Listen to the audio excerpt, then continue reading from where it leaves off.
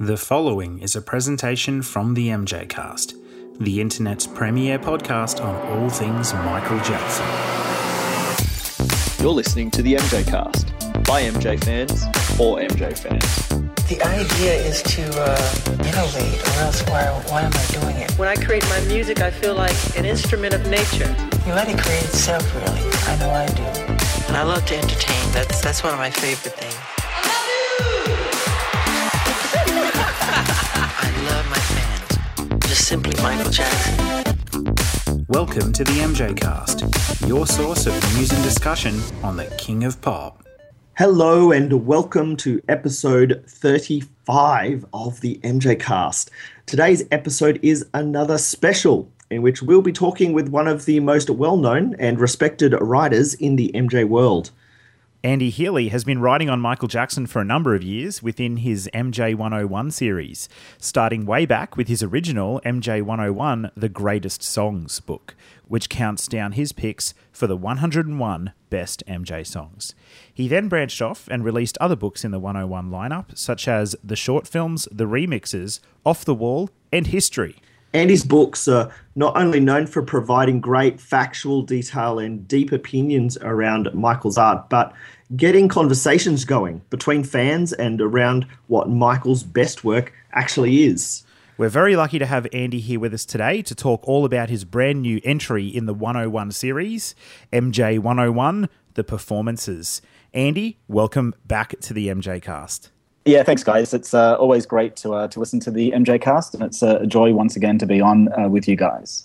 Which was the episode you were last on? I can't remember. It was season 1, wasn't it? No, I think it was this. I think it was the kickoff for this season. That's right. With Charles, and I don't know what we were talking about, but there's. Were we talking about the ATV catalogue or something? Maybe. No, not with me. No. Yeah, I'm sure. I remember what we were talking about. They had chalk to sell. That's sell. Right. That was the one. It was the Off the Wall. Yep. Yeah. Well, this one will be way more positive, I guess. Because I have chalk to sell.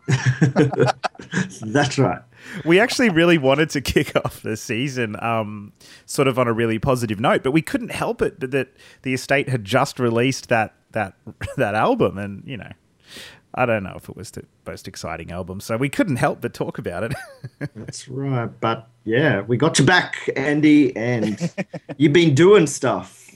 You've been making things. I've been keeping busy with the MJ101 series, so I got a new release coming out in the next couple of hours. Excited to talk to you guys about that. That's awesome. Hey, Jamin, why don't we straight up now just get Andy to share where people can find the works? Yeah, absolutely. Sounds good to me.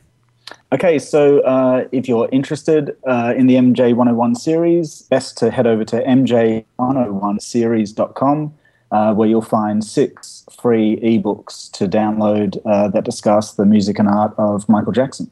Awesome. I was going to say, actually, we were like the best MJ value on the net with our show being free and all, but I have to say, I think MJ101 is a close second. Well, no, I would say you're first. Yeah, because you got way pretty pictures. They're just not of me. That's what makes them pretty. Andy, what's it like, sort of being viewed in the community as like a respected tastemaker, like a curator almost?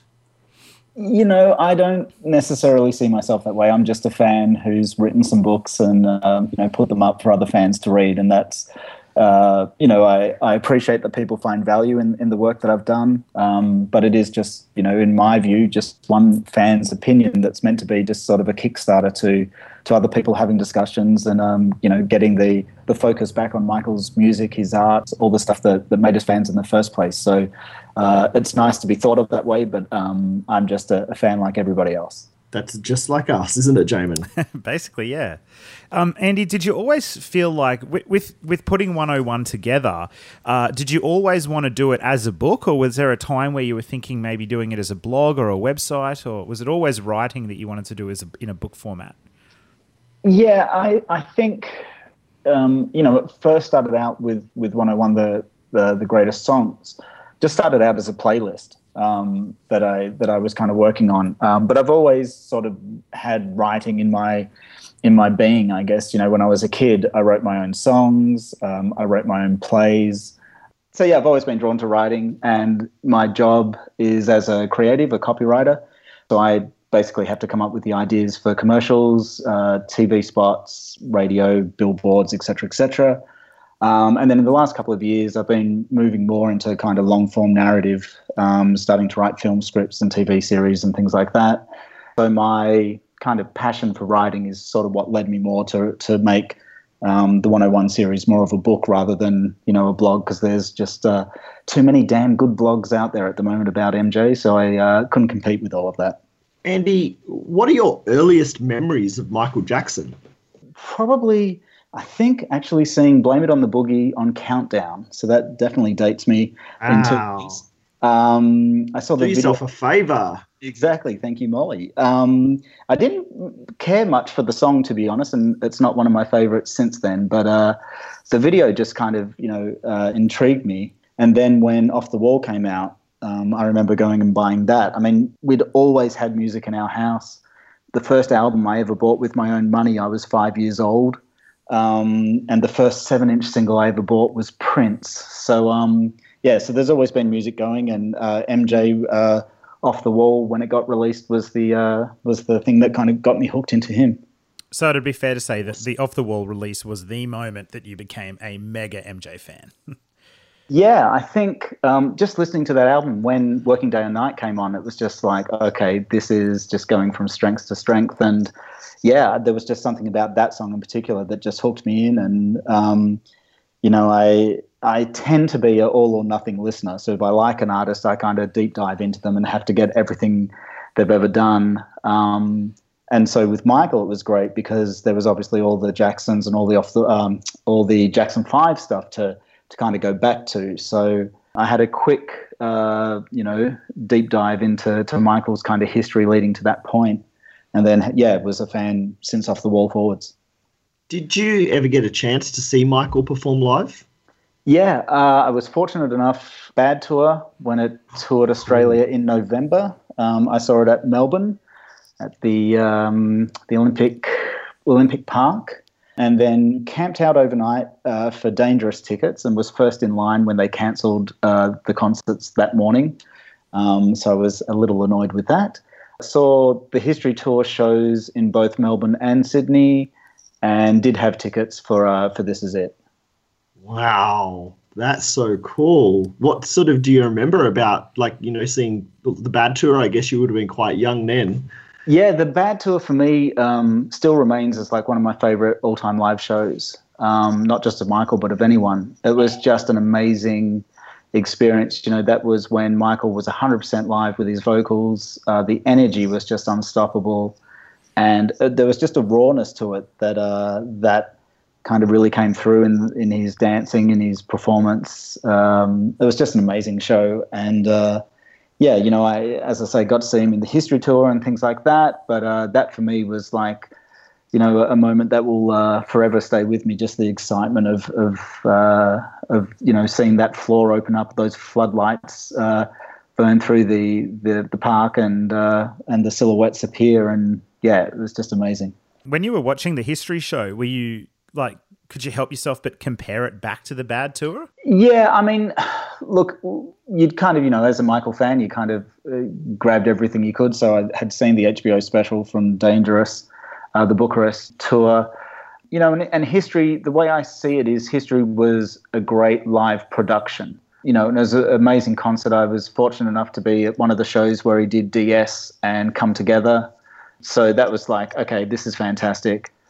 For whether perfectionism or for health issues or whatever, the greater reliance on backing vocals took a little bit away from the connection, I think, between Michael and the audience in terms of the way that you feel when you're hearing someone singing live. But yeah, I mean, the History Tour was amazing. I think I saw it 3 or 4 times. So, it never failed to delight me and just kind of have that amped up excitement once again. But yeah, you couldn't help but compare it to kind of the Bad Tour. And I think because that was my first, Michael show, I think people who saw Victory Tour or fans who saw the Triumph tour or something like that will probably go, that was their first interaction. That's kind of the concert for them. That's always going to be their Michael Jackson concert. Yeah. I guess when we compare concerts, you can really sort of only compare Michael shows to Michael shows. Yeah. And I guess in some ways, the Bad Tour was sort of, I guess, what we would call a simpler, like you said, raw show compared to the production of the following shows. So I guess, the Bad Tour, I guess, is like the sort of the epitome of a simple pop concert. Yeah, with just an amazing talent out front that really doesn't need to, have big tanks rolling up on stage to enthrall you. Not that that was a bad thing, but I remember I was in Sydney at the time of the History Tour, and somehow was being interviewed on radio or something there, and the guy said to me, "What did you think of all the special effects?" And I said, "Michael Jackson is his own special effect." There's nothing like seeing him on stage, and for me, a lot of the defining moments of Michael's performances are just him alone on stage, whether it's doing Billie Jean or Human Nature or something like that, where just the sheer brilliance and talent of the man shine through, and there's nothing to kind of distract or obscure it. I think that's really well put. We spoke earlier about you being a curator or sort of like a tastemaker of the Michael Jackson fan world, and I think that's definitely the case. That's certainly how I view you, and I think a lot of people do as well. So we've got a section here of questions for you to hear straight from the source what your favourite Michael material is. So we'll start off by you talking about what your favourite Michael Jackson album is and why. Okay, I always have to go to History, and it's kind of a bit of a cop-out because if you do History as the double disc release that it was, you get a lot of the greatest hits on the first disc. But for me, the second disc is amongst his strongest work. It's obviously his most personal album, and he's really kind of pushing the envelope in terms of sounds and material that he's kind of focusing on. So for me, that's a great album. But, I think if you ask any fan, it changes depending on their mood. Some, you'll pull out Off the Wall and listen to that and go, man, this is just such a great album. Then you listen to Thriller, and then, for some, they listen to Invincible, and that's it. But yeah, for me, I would say History. All right, this will be a tough one. Favorite MJ song? Wow. Yeah. I mean, I can do 101 if that's easier. Download the book. But look, Billie Jean, I think, is kind of, his defining moment creatively, musically. Just that song alone has so many hooks in it that you just, you can hear it. I listened to it yesterday in the car, and it still sounds as fresh. You could put that on the radio today, and it would just be a huge hit. So for me, Billie Jean, but honorable mentions to songs like Stranger in Moscow, Morphine, Working Day or Night, it goes on and on and on. But yeah, Billie Jean has to be, the track for me. And I know that's kind of, a populist sort of view. But yeah, for me, that's definitely the one that just always grabs me and always sounds just as fresh as the first time I heard it. Morphine you mentioned Morphine, and that song often pops up these days when you talk to Michael Jackson fans. And it kind of, I guess it went from a little bit of obscurity, if there is such a thing, with Michael Jackson songs in the late 90s and early 2000s. In my opinion, it wasn't really talked about that much. And now, it seems to be a song that often a lot of big-time fans go back to and say is one of his most creative pieces. Yeah, I think, again, I read an article the other day about just honesty in art and in music and whether it's a filmmaker doing something or a writer writing something that's just honest. And, for Michael, that's probably him at his most honest with regards to, the issues he was dealing with. And, just an amazing song, amazing production. You hear the Nine Inch Nails influence, you hear, but who can take you from kind of Nine Inch Nails into an almost classical piece within the same song and make it all work? So, that's kind of, I think, as you say, it's kind of hard to say it's a rare Michael Jackson song, but I think it's a song that the majority of people in, the general public don't know of. And that's kind of a Michael who who many people, don't really get to hear from.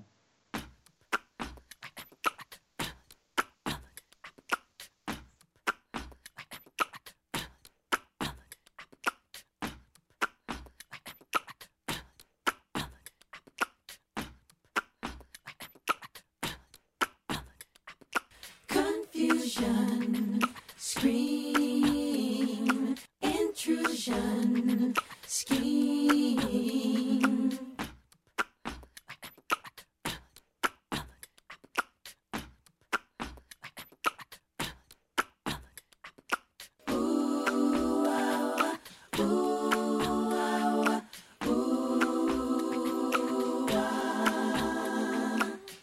Tired of injustice, tired of the scheme, lies are disgusting. So what does it mean, Daddy? We're kicking me down. I got to get up, check that the sounds. The host of them sucks, Daddy.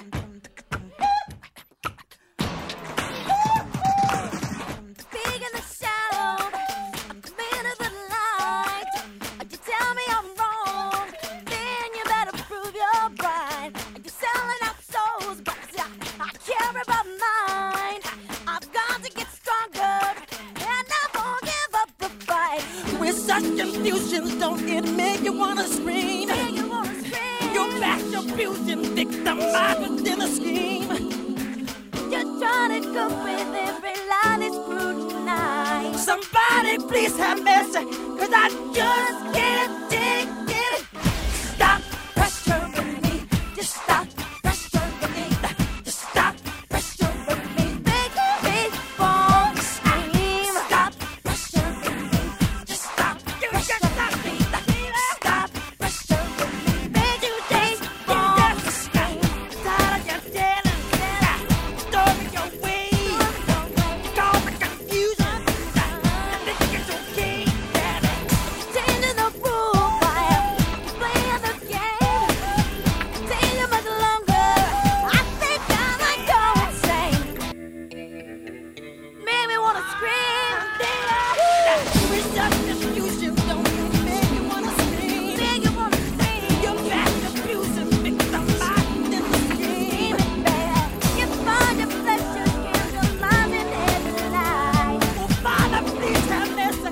I just can't take it. Stop, stop,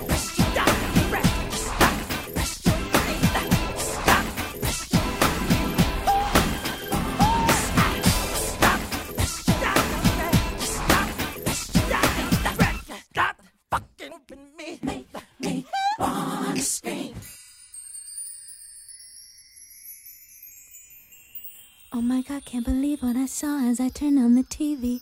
This evening, I was disgusted by all the injustice, all the injustice.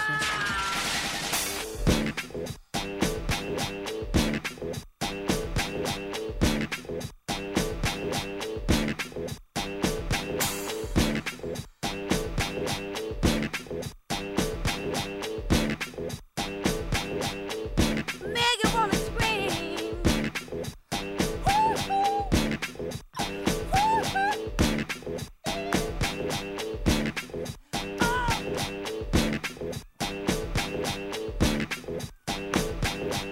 Yeah, yeah. Baby, with such delusions, don't it make you wanna scream? Make you wanna scream. You back abusing, make you wanna scream in the scheme. You're trying to cope with every lie that's scrutinized. Oh, brother, please have mercy, 'cause I just can't take it no.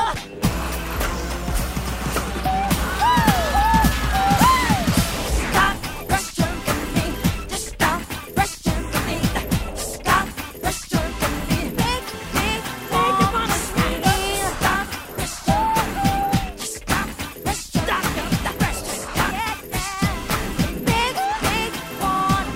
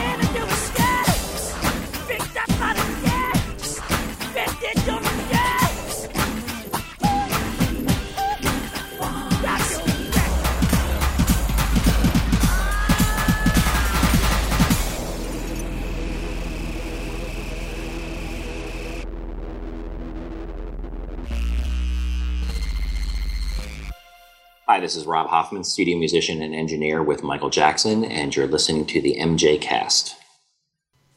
All right, Andy, so we've talked about your favourite Michael Jackson album, your favourite MJ song, but what about your favourite MJ compilation best of album? For me, I'd have to go with Ultimate Collection, just because it's probably one of the few that's really, career defining and sort of goes from sort of A to I'll say W, because it wasn't exactly Z at that time, but A to W. And I love hearing all the demos. I love seeing the creative development of a song. So getting those tracks and getting the unreleased stuff at that stage with Beautiful Girl and things like that was, it's an amazing collection. That's such a good answer. In my little list, I'd completely forgotten about that being considered as like a little best of collection because it's so comprehensive, I guess. Yeah, definitely. It was a really exciting time when that collection was coming out. I remember it really clearly, and getting on a train and traveling an hour into Brisbane to go to the biggest record store in the city to buy it. And I remember putting on We've Had Enough and just literally shaking, like my body was shaking listening to that song, because it was the first big MJ song to really come out since Invincible, since I became a fan. It was such a magical sort of moment listening to it. If you're putting that in your car, you need like a multi-stack CD player, okay? It's epic. Funny. All right, question. What are your favourite Michael Jackson books? And you can't say your own. No, well, I wouldn't say my own. Well, you might, but...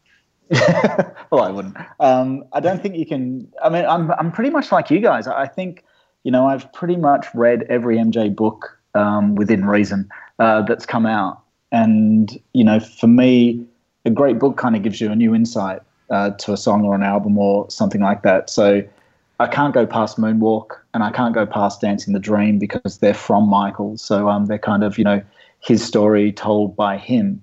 Loved Bruce Swedine's In the Studio book because it just gave you little insights again about the recording process. Chris Cadman's For the Record, I was a big fan of that when that came out, and now the Maestro series is just phenomenal. Everything. Adrian Grant's visual documentary was a long-time fave. Recently finished Mike Smallcomb's book, and I'm currently reading Travis Smiley's book at the moment, but I'm having a few issues with that, so that's a tough one to kind of get through. But yeah, the short answer, Moonwalk and Dancing the Dream would be my faves. Awesome. That's so cool. Do you have a preference for Michael the singer or Michael the dancer? I would say the singer. I view Michael as a recording artist first and foremost. So for me, hearing him in the studio, hearing him as a songwriter, a composer, a producer, arranger, all of those kind of things are what I get most from Michael. And then after that, there's the performance and there's the short films and everything. And as all of that's kind of, sublimely amazing icing on the cake. But yeah, for me, he's a recording artist first. So I would say a singer, yeah. You often hear about people kind of preferencing Michael's earlier work, be it like the 70s and the 80s, his work with Quincy Jones, or the 90s and the 2000s when he was, I think, sonically a little bit more adventurous, a little bit more creative. Do you also sort of split Michael's career in your mind into those two sections, or do you appreciate the whole picture? It's a really good question. I think I tend more to see Michael from, Jackson 5 onwards, and I like seeing the whole evolution of the artist and being able to track his growth from each album. So I don't kind of say, yeah, this is, this era. I kind of just look at the totality of the works, and, there's obviously great work that he was doing at Motown, what he learned from Gamble and Huff, what he learned from Quincy. They're all important paths on his journey. So yeah, I personally, I kind of tend more to listen to the creative expression of MJ from sort of Destiny onwards. But that might just do more to, that's when I discovered him. So I can understand people when they say, oh, Dangerous is, my era, because that's the album that got me into it, or History was, or Invincible was, or whatever. But yeah, I tend to look at him as an evolutionary artist, so the totality of his career. What about you guys? Are you like era kind of people, or? For me, I think I kind of am. I got to admit, I really don't listen to the Jackson 5 stuff a lot. Like, sometimes I do, but when I do, it's usually only ever best of material. I don't really go back and listen to Jackson 5 actual albums. The Jacksons I listen to a hell of a lot. I listen to 80s MJ a lot, but I honestly, I think I listen to 90s Michael Jackson more than any other era. I don't know why. It's just Dangerous and History and Blood on the Dance Floor. They're the albums I tend to go back to the most. I don't know what it is. Maybe it's because it's a bit more of a modern sound. Maybe it's more because it's so creative and adventurous and sonically, different to all of the stuff he did in the 80s. I don't know what it is, but I definitely, even though I appreciate all the work he did, and I mean, the stuff he did in the 80s is absolutely timeless. I mean, that's where most of his number one hits come from, that decade. But I don't know, the 90s for me is kind of where it's at with his creativity. Yeah, I think for me, I don't really have a preference. Like, when I think about Michael and his sort of musical career, I go by the eras. Like, I label everything in my head as eras for where it came from and what it was attached to. So just that's because of the staggering size of the amount of work that there is. So it's just so I can sort of compartmentalize everything. But I don't sort of really listen to one era more than the other. I would probably listen to sort of, early Jackson stuff just as much as history stuff.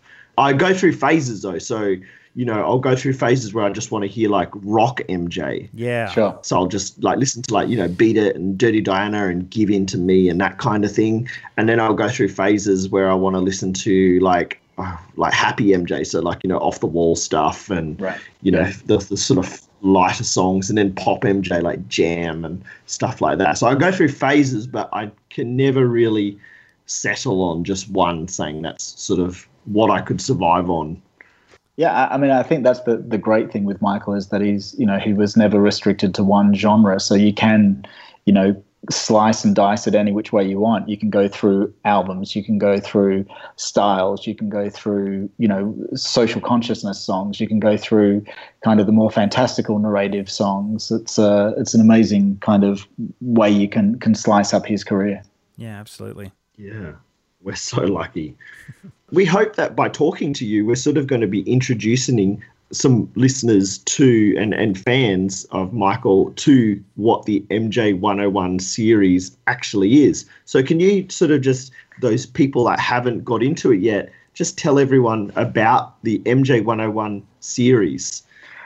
Sure. They're a series of free ebooks that are meant to be thought starters, really, more than anything. They're kind of a critical collection looking over Michael's work. So whether it's looking at his short films, looking at albums in their entirety. So I've done one for Off the Wall and I've done one for History. Or, the first one which I did, which was kind of categorizing or rating the 101 greatest songs.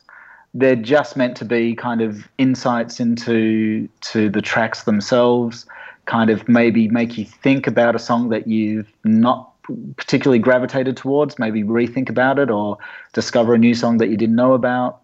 And more than anything, it's just meant to kind of put the focus back on the music and hopefully start, as you said at the beginning, it was a very generous thing to say, that it kind of is a conversation starter. It's, you'll be reading it and you'll go, no, I wouldn't have put that as number 5. I would have put that further down, and I would have put what he's got at number 20 as my number 2.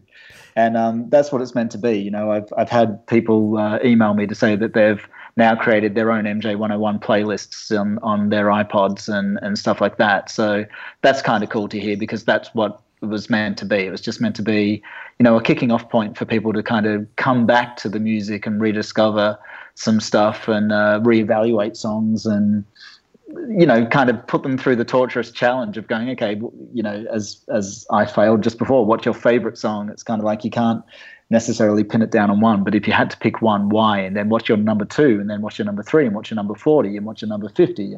And so on. It's so hard to do. Welcome to my world. I actually what you were saying before about being it being a conversation point. I know a couple of guys who told me a story once about how they were on this long flight together from one city to another, and they decided they were both big MJ fans, and they decided to take a copy of MJ101 on the flight, and they read it together page for page, and just got into this epic, multi-hour discussion about your placement of songs and what they would have done, and just how it really brought them together and strengthened their bond as MJ fans as well. So I think what you're saying is right. It's not only a great book to read by yourself, but in community with other MJ fans, having it there to talk about is a wonderful thing too. Yeah, I like to call it "What the hell does he know?" kind of books. Was that always your vision from the very start? Was that idea of getting fans engaged with sequencing Michael's material and critiquing your placements of his music? Was that your idea from the very start, or did you just want to list his music down in the sequence you wanted? I mean, it started for me. I mean, amongst all my friends, they know that I'm kind of, the top 5 kind of guy who will be like, okay, what's your top 5 movies? What's your top 5 TV shows? What's your top 5 songs? What's your top whatever? And I used to do mixtapes for friends, and I was all about, making sure one song flowed into the other and really paying attention to all of that. So when iTunes came around, creating playlists was like, heaven sent for me. And I actually started doing an MJ kind of 101 playlist at that stage. And what I liked was, iTunes is fantastic for it because you just load in all the Michael songs and then you just press play on the first one. You go, okay, well, where do I place this? So it's like, okay, for me, it's, okay, Billie Jean's number 1. Okay, then what? What do you place next? And where does Smooth Criminal come in? Where does Man in the Mirror come in? Where does Beautiful Girl come in? And you can just shift them up, then play that song versus the one above it and the one below it. No, okay, it moves up one more spot, and it's an arduous process, and but a fun one because it does kind of get you into kind of really critiquing and listening to the music more than just kind of having it in the background playing and going, oh yeah, I like this song. You have to start trying to think a little bit more about why you connect to it, and for me, I actually started writing it back in 2008 when Thriller 25 came out. And at that stage, it was, just an idea. And I thought, okay, maybe I could start, pulling all of it together, and started kind of really sitting down to write in the kind of changeover of 2008, 2009. And just because I was kind of more as a fan, just was fed up of nobody talking about Michael's music anymore. They were always talking about, everything else. And to me, everything else was just window dressing. It was the art that was the front and center. So I just started writing it. And obviously 2009 happened, and I just kind of shelved the project because I didn't want to be someone who was, I don't know, taking advantage, I guess, of losing someone who the world had loved as a musical artist and, trying to go, okay, well, here's a good time to put a book out.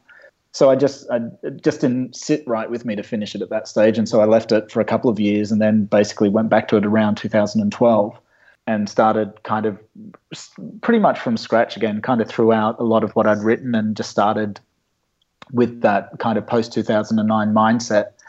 And, released 101, gone back in 2013. So fair while back now. Just completely unrelated, you did mention Mike Smallcombe's book earlier. Yeah. And his book sort of focuses on the music hugely as well. And a tweet that he put out this week was so disturbing. The tweet from Mike was, being told by some media they won't review MJ books like mine, which are not about his death or scandals. I'm proud I kept the music the focus. And it's just so disturbing that an artist like Michael needs people sort of to refocus books and discussion on his music. Like his is like, a big book. It's a published book. Yours is a free ebook.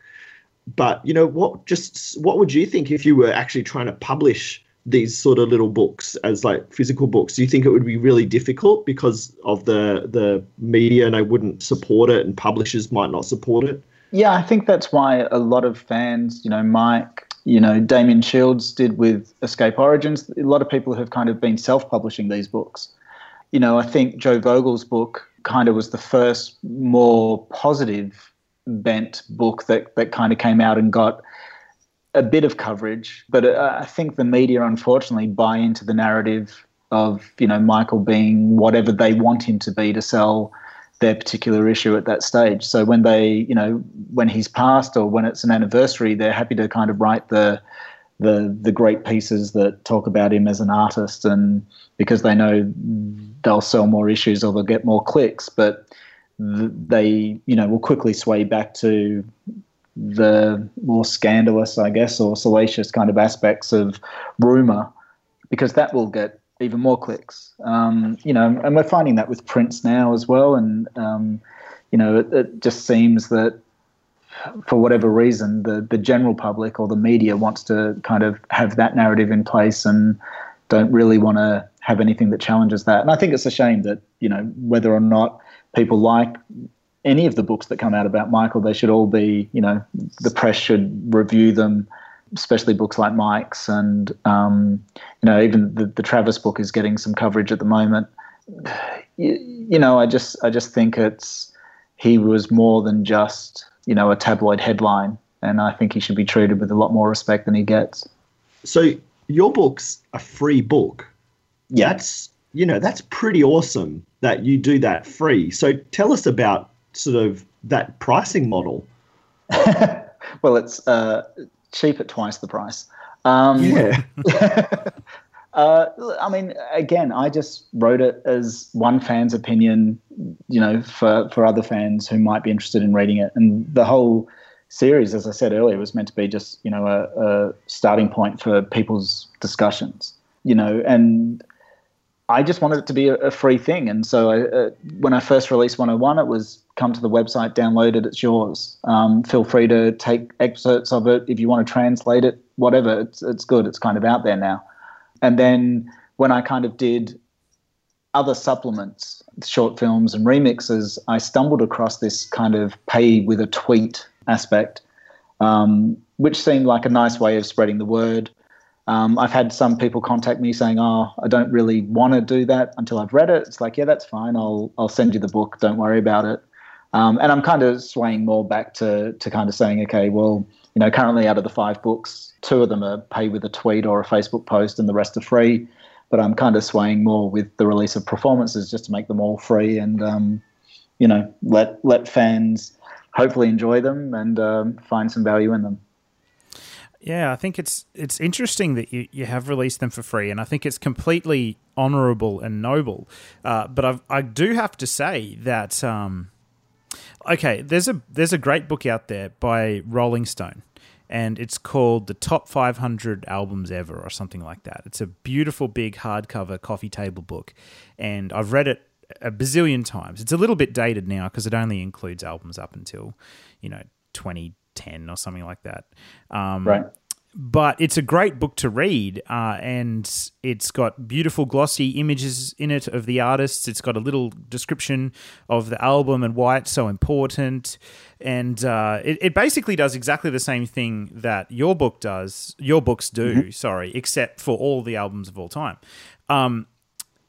I've got to say, the quality of your writing, the quality of the images you use, the placement of the text, the attention to detail you put into typography, just everything, to the design of the books, they're so beautiful. I don't think you would have a hard time at all selling them as pieces for Michael Jackson fans to buy, of anybody around the world. I think that's really kind of you guys to say. I joke that, there's a lot of people who've downloaded it because it is free. If I charge for it, I might get one download. But and as I say, I never set out to make any money from it. That's just not that's not the motivation for it. And so I wouldn't want to kind of switch it now into going, okay, well, now I'll go get a publishing deal for them and release them all as a package. I'd rather just keep them out there free and let fans sort of discover them when they do. Well, if you ever do decide to release physical versions of them, I'll be first in line to get them. Okay, I'll send you a copy. We'll buy a copy. Yeah, we'll donate. How about that? So I've got a question now as well about the way the books are set out, and like I said before, this other book I've read, the Rolling Stone album one, and a lot of other books similar to yours,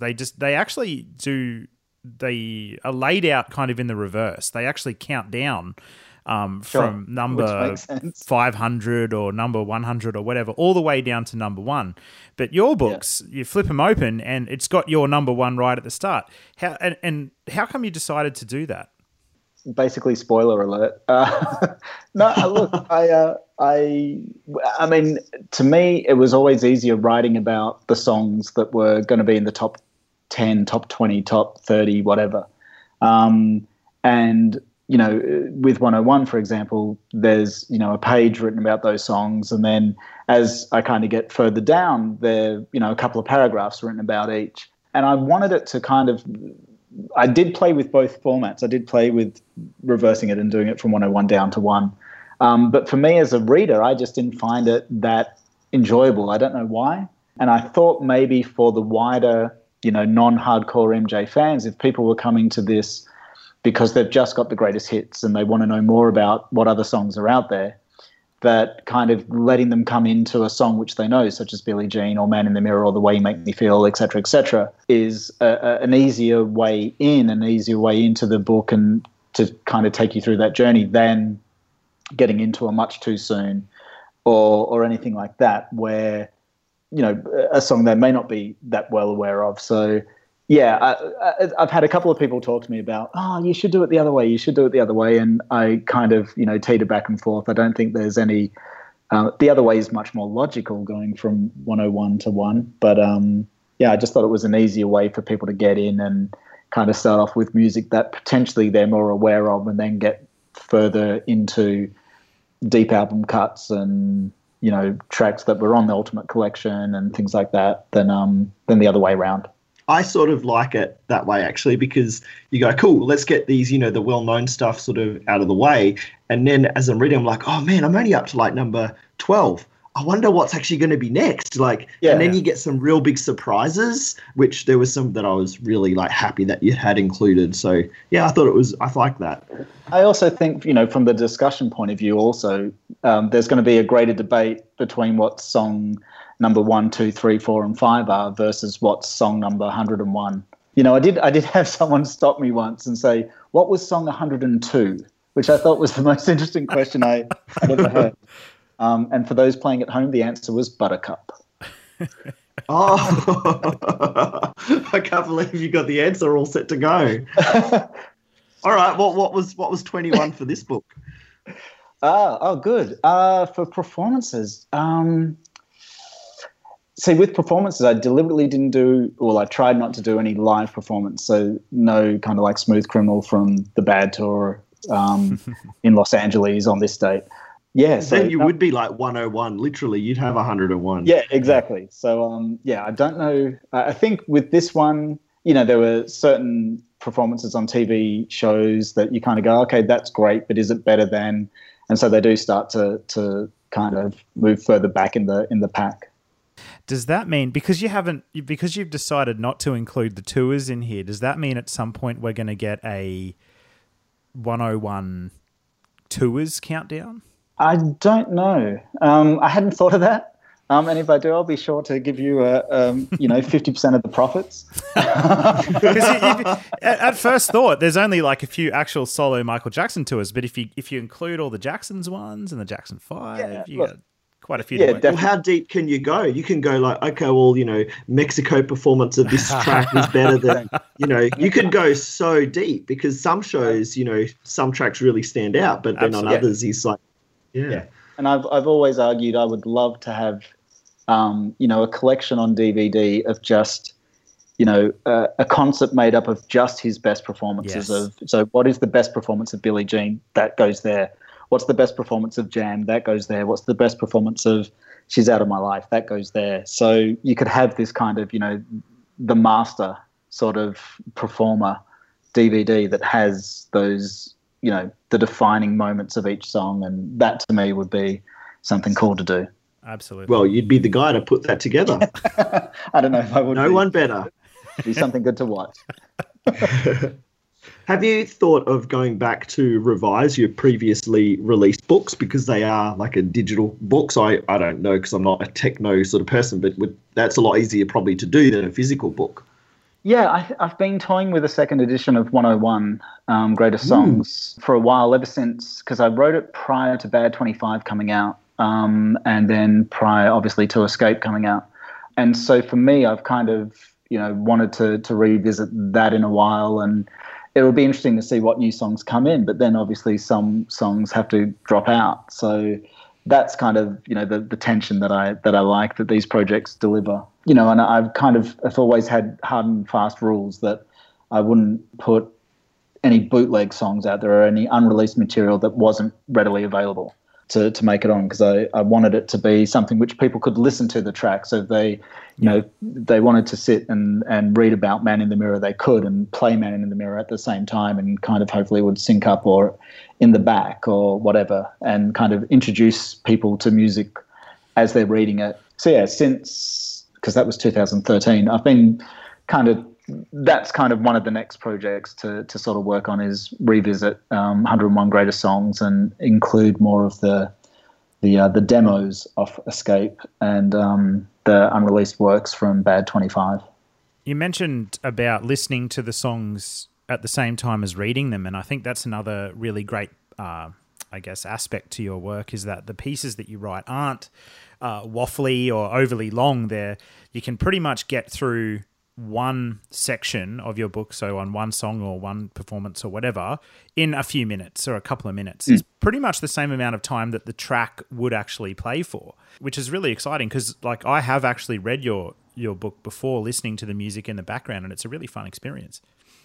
Yeah, I've tried to write to the actual track itself a lot of the time. So if I'm talking about, the swooping strings in Don't Stop Till You Get Enough, and when they come in at 3 minutes 48, that you're kind of at that point reading it, and it's kind of syncing up a little bit for you, so that it's more a full kind of sensory experience of getting information and hearing it, kind of the payoff at the same time. When we were setting up the show and talking about getting everything together, you did mention, and I hope you don't mind me saying, but you mentioned that writing your latest book was a bit of a labour of love. What would you say was the easiest 101 book to write, and then the most challenging? Hardest was probably 101, just for the sheer kind of volume of work to kind of, the criteria was I had to listen to every song in different formats. So I had to listen to the vinyl version of Billie Jean, for example, listen to it on cassette, listen to it on CD, listen to if it was remastered, listen to, and, because each time you would hear it in different formats, something different would kind of, punch through the mix a little bit more. So that, just from the sheer volume of listening to all the work and then categorizing it and rating it and all of that, was probably the hardest. The easiest for me, strangely enough, was the short films, because it just seemed to flow when I was writing it. The remixes was also a bit of a challenge, because there was a lot more of my personal take on stuff. I'm not a big fan of taking a ballad and making it into a dance track. So I wasn't necessarily going to gravitate towards those kind of remixes. And then also knowing, Michael's somewhat conflicted point of view on his take on remixes as well, sort of, I knew that addressing the remix issue was going to potentially have some people, push back a little bit on it, and rightfully so. But yeah, that was probably one of the harder ones to write, because it ended up being, a little bit more personal, subjective, rather than, a criteria that had to be met. Yeah. When, in terms of the listing of your in your books, like the different songs, or whether it's the short films or the performances or whatever, obviously they're in a pretty clear-cut sequence. Like, this is number 1, this is number 2, this is number 3. Are they listed as like what you think are legitimately Michael Jackson's best artistic work, or are they listed in just your personal favourites? Yeah, probably more the idea of it being his best stuff. And again, I'm the first to admit it has somewhat subjectivity to it. But I try to set up, before I before I write each one, I try to set up a criteria of kind of like, so what's the impact of the song or the short film or the performance from an artistic point of view? What did it do to his career? What did it do from a commercial point of view? What did it do from a critical point of view? And kind of have that be my guide as to, a song like Morphine is kind of pushing more in terms of the creative content and stuff like that, whereas a song such as You Are Not Alone, a huge hit, but not necessarily something that really pushed him anywhere. It wasn't a song that he wrote. So those kind of criteria would help kind of push certain songs up or down the rankings. And, I can't help but have some, bias in some songs. But personally, a song like You Are Not Alone is not a song that I would have put in 101 if I was doing it just on my own selections. Yeah. But I can understand its importance to his career, its importance to where it hit in the time of his creative development, things like that. So it was warranted. And yeah, I think the discussion earlier when you asked my favorite MJ songs, those answers aren't necessarily 1, 2, 3, 4, 5 in the book either. Yeah. So so I try to stick to it a little bit more with a criteria that can be kind of stress tested a little bit. Yeah. You know that love survive. You know that love survive. So we can rock forever.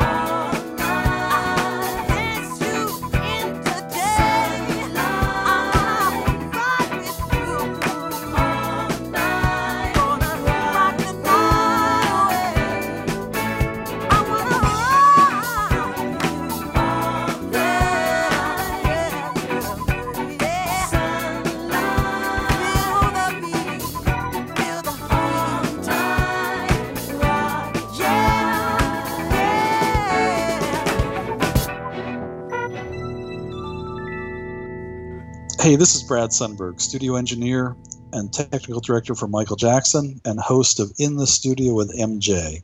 You're listening to the MJ Cast. We hope you enjoyed the music today. It was actually a remix by Andy himself. So is that DJ MJ101? We've played Scream, Rock With You, and we will be playing a great remix of Shake Your Body. Tell us about performances. When did you start writing this particular book? Like, did you come up with it halfway through another one? Do you sort of, like, you're halfway through one and you go, oh, I'm going to start this one now and finish this one later? Yeah, it's pretty much my problem is I always have like 2 or 3 101 projects in development at the same time. So I'm constantly kind of, going wherever the energy is. And if one feels like it's too much a job of writing it rather than a joy of writing it, I switch focus and then we'll come back to it. So Performances was actually meant to come out after I tackled the remixes.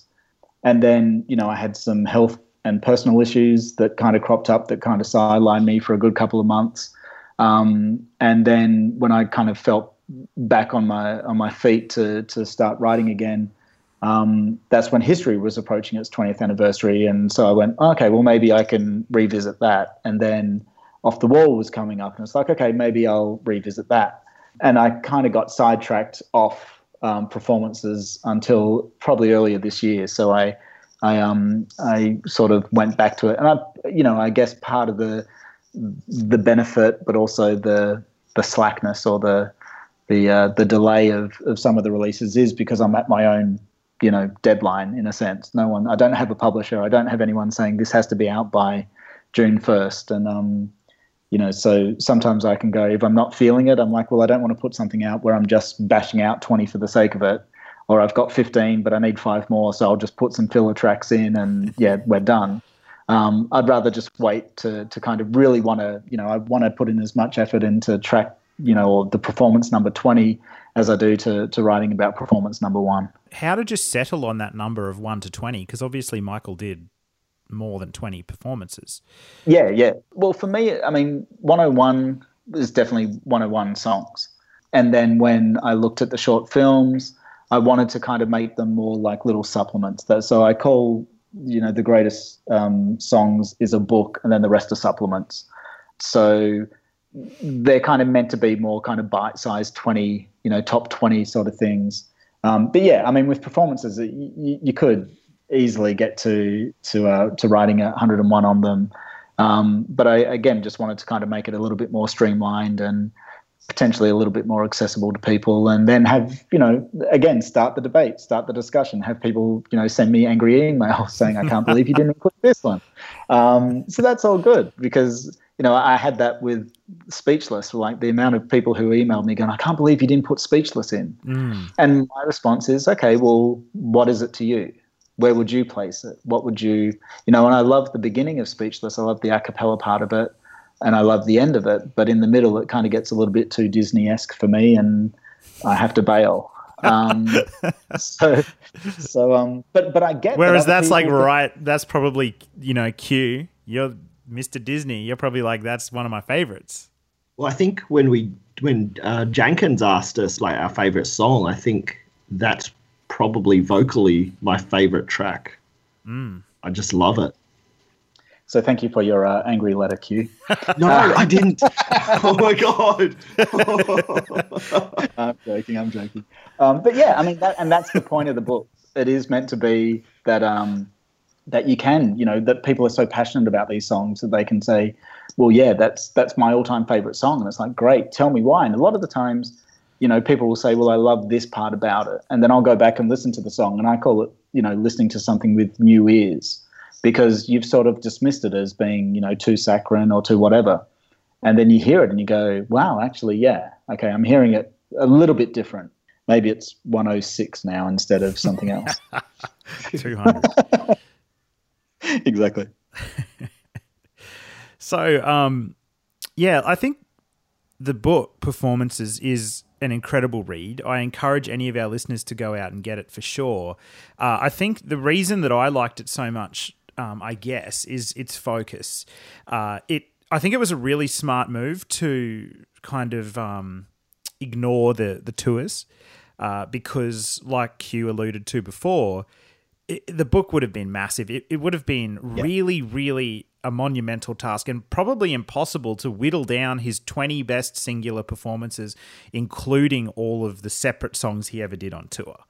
That would just be an insurmountable task, I think. But this book has a lot of focus. So the idea of it, talk us through what the idea is. So there's 20 performances, but explain what it means where there's no tours involved at all. Yeah, so again, what I wanted to do was sort of look at, when you think of Michael Jackson performances, what do you think of? And a lot of people automatically will get images of, say, Motown 25 or the 30th anniversary concert or something like that, something that was sort of televised throughout the world. And that's kind of the approach I took. I wanted it to be stuff that was predominantly televised and seen by the majority of readers. So it wasn't kind of, again, talking about, the Brisbane tour of Bad when Stevie Wonder came out and no one's ever seen it, Yeah. And I wanted it to be something where people could type in one of the performances into YouTube and watch it there and then and go, oh, okay, this is what he's talking about. And so for me, that was, I had to kind of put, for the most part, tour performances to the side and focus on what are the kind of defining televised, I guess, performances. And yeah, again, just kind of look at from a viewpoint of what cultural impact did they have, what impact did it have to Michael's career, what impact did it have in terms of his creative development. So when you look at the performance of Dangerous at the American Music Awards, how did that compare to when he did it at the MTV Awards? How did it compare to when he did it later on? So kind of which of those performances is the quintessential one to kind of to hone in on and discuss. So yeah, that was kind of where I was coming into. And again, it's a starting point for people to kind of revisit some performances. And there's some, Jacksons and J5 stuff in there that people may not have seen. That's kind of hopefully gets them to hunt out, the Jackson 5 and the Carol Burnett show or whatever and kind of go, okay, I can see where this fits in the full journey of Michael as a performer. I love that. And yeah, the Carol Burnett stuff and things, there is a couple that I'll be hunting for on YouTube, that one that I might not have actually seen or that I definitely have not seen in many, many, many years. So I'm looking forward to sitting down when I've got time and going through the book, going through the 20 and going, okay, which ones of these haven't I not seen lately and which ones can I quickly type in and watch now? I'm looking forward to that. Yeah. Yeah, that's what I did this morning. I read the book once through, I think, 2 nights ago from start to finish. Really enjoyed it. And then this morning, I thought I'm going to go back and choose the ones that I haven't watched a lot of and watch them again after reading it. And that was also a really good experience, similar to like if I was listening to the song as I was reading it. And one thing I wanted to point out as well is that you're actually in this book, something I think is really brave and really good, is that you're quite critical here and there as well. Of some elements of the performances, which I think is really, really great. It's not just like a piece where it's like, oh, Michael was the best, Michael's awesome, these are the best performances, and here's why. There's actually parts in here when you can be a little bit critical of them as well. For example, the 30th anniversary concert where you're talking about You Rock My World coming straight after Billie Jean and how that was like Billie Jean was so amazing and harkened back to his Motown 25 brilliance, and then straight after that was like a little bit of a flatter kind of performance, and I think that was really cool to read as a reader as well, seeing that you can be critical of Michael's work occasionally. Yeah, I don't think I'm not the kind of fan that loves everything he's ever recorded and produced and loved every performance and every track is the best. I think it's impossible to view that, and it's impossible as any artist to kind of, produce. Every song can't be Billie Jean. Every song can't be, who is it? There's going to be songs, there's going to be performances, and there might be moments in performances. So, the as you say, the 30th anniversary concerts, a lot of that is amazing stuff. And then there's moments in there you go, not really feeling that, or that feels like a little bit unrehearsed and no one's really sure what's going on. And, and placing it within context of everything that he was sort of going through at the time as well. So, I don't think you can be an honest person discussing it, whether it's amongst friends or whether it's, writing it in this book or anything like that, without casting a critical eye. And it's never, a nasty kind of take on anything. It's just saying, this, it's kind of 9,999, and then this happens and it's about a 7.5. But for any other artist, a 7.5 is good enough. But for Michael, we all know that he's kind of the 9s and the 10s. Yeah. I think that comes with anything. If you love something, you can still be critical of it. It's not like this blind love and put it up on a pedestal and it cannot be touched. It's meant to be brought down, examined, looked at, turned over, look at the other side, what's underneath, get into detail and what you do like and what you don't like about it. Yeah, very much so. There's one thing I want to raise is there's an excerpt from one of your sections. I don't have it in front of me right. I do have the book in front of me right now, but I can't find the actual part where you talk about it. But there's a specific moment in the book where you talk about Michael lip syncing and miming his lyrics on stage rather than singing live. I think it may have been when you were discussing. It might have been the Ben performance on the Oscars. I can't remember exactly. Yeah. And it really got me thinking. I will admit, I will say, I really struggled reading this book in terms of where I would place certain songs, and I didn't feel that way when I was reading some of your other books, like especially 101. Sure. I pretty much agreed with most of those placements. I will say though that I did struggle big time with with 1 to 10 in this book, and I said before I read it twice. The first time I read it, I really struggled, and the main reason is because I'm not a big personal fan of the performances where Michael is lip syncing, personally, because I feel that it takes a level of showmanship above what he was displaying in some performances where he was lip syncing to dance and sing at the same time to the level that he did it when he did. So, and then I thought, well, hang on. This book may not be necessarily his legitimate best performances at any given moment in terms of being able to lip sync in terms of being able to sing live, etc. And then I started approaching it as like, what were the performances that impacted the world the most, or what were the performances that changed the world the most, or impacted the world's view on Michael Jackson the most? And when I started thinking of it in that way, I agreed with the placements.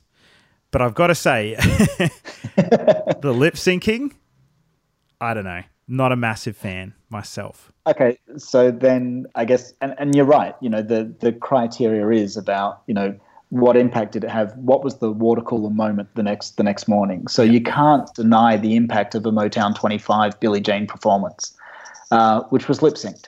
It's the whole backing track. So, but does that make that performance any less important to his career? And there's a couple of performances in the 20 that are kind of pulled out because they are purely just a live moment. And look, I agree with you as well. It was something that I struggled with in terms of, when you look at a performance, what are you looking at in totality? Are you looking at the vocal? Are you looking at the way that the set's constructed? Are you looking at whether he's backed with 20 dancers or whether he's alone? Does that make it more important? The criteria had to be, evaluated on their impact on Michael's career, the importance to him as an artist and his artistic development, and really the power and the impact across the culture that they had. So Dancing Machine, for example, even there, I talk about there are performances that he lip-synced, and then there's performances that are live. And I too gravitate more towards the live performances, but the Soul Train one is probably the one that had the most impact. So, it's all degrees of movement one way or the other in terms of critiquing it. Interesting to hear you say that, Jamin, because I know that one of your all-time favorite performances is the MTV performance. Yeah, I cut him a bit of slack on that one. There's some performances where I feel like lip syncing is like totally forgivable and okay, and one of those are any Dangerous performance. Anytime he was performing Dangerous, I'm like, I don't even care that he's lip syncing, because I can't even think of one human on the planet that would be able to do a dance routine like that goes throughout the whole song and sing live. Like, it's just incredible to think that anybody could even do that. So I don't mind that he lip syncs in those kind of really, really dance heavy songs. Where I get upset is where there's a song where there's not really a lot of physical requirement, but he chose to lip sync anyway. And Billie Jean is one like that for me. And it sounds crazy to say because there's a lot of dancing in Billie Jean, but he performed Billie Jean live pretty much on every tour except History, I'm pretty sure. And in, Motown 25, that's completely lip synced, the whole thing, start to finish. Yeah, I mean, it's interesting. And also, there's also how much control did he have at certain points. So the Oscars one, for example, I don't know whether he would have been saying, oh, yeah, I'm going to lip sync this. I think it's probably more a TV production requirement. And the same with Soul Train and things like that, where bands would come on these shows and basically play to the backing track, and that was it, because there weren't time to do sound checks and stuff like that. So I get where you're coming from completely, and there's some slack that has to be cut in certain ways, and there were obviously times where Michael could have sung "You're Not Alone" at the MTV Awards live, because there's not a huge dance routine happening there. And I think I mentioned that as a point in the book, that the connection with the audience kind of evaporates when you feel like you're just listening to a backing track rather than actually hearing him, whether he's going to struggle on a certain note or whether he's going to hit it or whether he's just changing the phrasing of something. There's just something in that honest performance, the sound emanating from his mouth, that's going to connect with an audience better than a way that, a backing track would. I think it's awesome that you included some stuff that people may not have seen in a long time. Like, I'm not going to go through the whole list. I'm not going to, I'm not going to place numbers so people can read it and see where they place. No, we want you to get your money's worth. But like things like MTV 10th anniversary. I thought that was really cool. Especially because we just heard sort of from Kevin Stay about, the Will You Be There performance. Yeah. I thought that was really cool to read about that in the placement. I thought it was awesome how you included, of course, Motown 25, but the Jacksons portion of that, and also the Jacksons portion of the 30th anniversary concert, which, for me, that was such an exciting thing to see, that, the brothers reunite. And I remember when those horns sounded and those fireworks waterfalled down, I was sitting on the floor in the lounge room and I was next to my sister and I just broke down in just tears, complete sobbing, tears streaming down my face, because it was such a historic moment for me to see as a fan at that time. So I was so happy to see that in the book. And also, I love that you included, I guess we would call them gala performances. And my number one performance really is Elizabeth, I Love You. And I was so happy to see that in there, because I just love that performance. That is just so pure and so powerful. And yeah, I was so happy that was in there. So thank you. Yeah, I mean, they're all, powerful moments. And as you say, there are some, it's interesting when you deal with an artist like Michael and, you hear the word rarely seen or something, You Were There, the Sammy Davis Jr.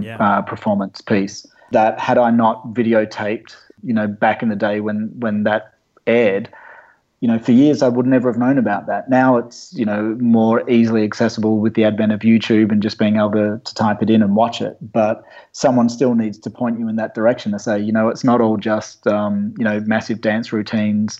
Sometimes it's just Michael and a mic, and that's all you need. That's all you need. And a wind machine and a spotlight. Never hurts. There's some really magical, rarer moments in here, isn't there? Like the Royal Brunei Concert's version of Earth Song.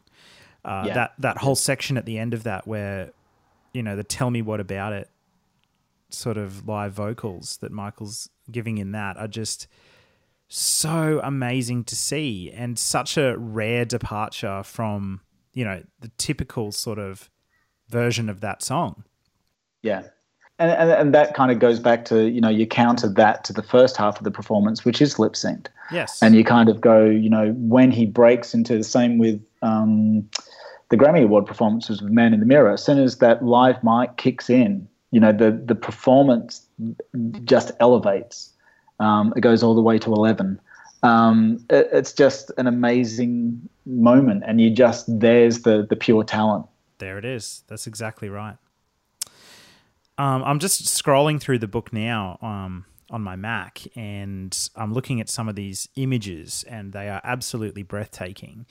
So not only is the information really interesting on each song, but you're actually putting a lot of high-resolution pictures and not screen captures either from the performance, like the televised performances, but actual still photography that was taken during the performances. And there's some absolutely stunning images. One of my favorite ones is the 30th anniversary concert image on page 53.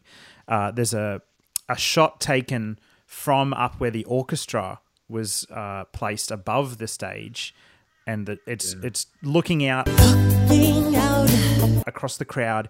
It's such high quality that you can literally zoom. I'm zooming in right now on these pictures, and you can see the individual people's faces in the crowd. All the house there'll be lights fans out there. Yeah, fans out there that were here that are going to be zooming in and finding themselves in the crowd. I think I can see Waldo. Yeah, I mean, look, it's easy nowadays to kind of access some great photos, and that to me is a triumphant kind of end of show moment for Michael, and just kind of hopefully put aside any doubt he had about whether people cared or not at that stage in his career, and you can just see the whole auditorium just on their feet, just giving it all they can, and Michael just kind of in his classic pose, just hopefully soaking up that love and appreciation. And it's one of my favorite photos. So it was a nice way to kind of cap off the book, I thought. How important is high quality photography to you when putting together a book like this? Yeah, because it is, it's an ebook, so it is meant to be seen on screens, and you can get a little bit, you can just, technically speaking, get away with 72 DPI, but I always try to at least get, 150 to 300 DPI, which is more print quality. If you were going to print the book out, it would, still be pretty clear. I just think it just aids for a more rich, immersive, experience for people, and I just wanted the readers to kind of feel like they're in those performances, or at least having a nice image that goes along with what I've written, so that there is, I just want to reward people for turning the page, basically, and sticking with it. I loved how you included photos. I guess they're in some sort of sequence, but you've also included photos of the rehearsals of a number of things. I thought that was so cool.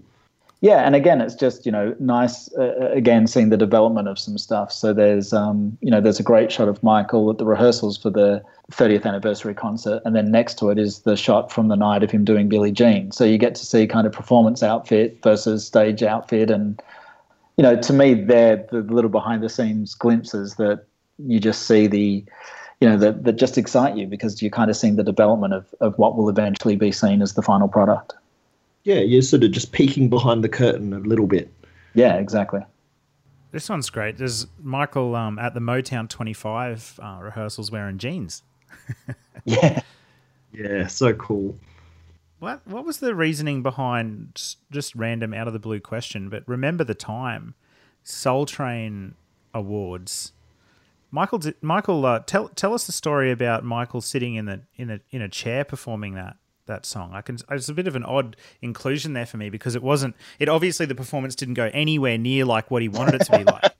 Not at all, not at all. From what I understand, and this is all based on, reports at the time, it was either a sprained ankle or an injury of some sort. He either sprained his ankle or twisted his ankle that stopped him being able to kind of perform. And you actually see him kind of hobble out at various parts through the night when he accepts awards. And to me, it was an interesting take on just seeing how, okay, if you're going to do a song like Remember the Time and you're going to say to Michael, okay, but you can't dance during it, how does he cope? If you and Michael, you have to sit down for this one, and you watch that performance and, people will tell you who worked with him that, if Michael really dug something, he danced to it. And, he couldn't help but move. And so that performance in itself is kind of, I think even Michael at one stage towards the end appreciates the absurdity of it, that there's, a full-on dance troupe behind him sort of doing the classic moves from the short film. And he's in the chair just moving his arms a little bit here and there. And he kind of, he can't contain himself. He wants to get up, and he does. He stands up a couple of times and then goes, shit, my foot's really hurting. I'll sit back down, I think. But yeah, it's just one of those moments that, because it was never really performed again. So it's a glimpse into what it might have been like on the Dangerous tour or any tours following. But yeah, it was just one of those moments where, much like, you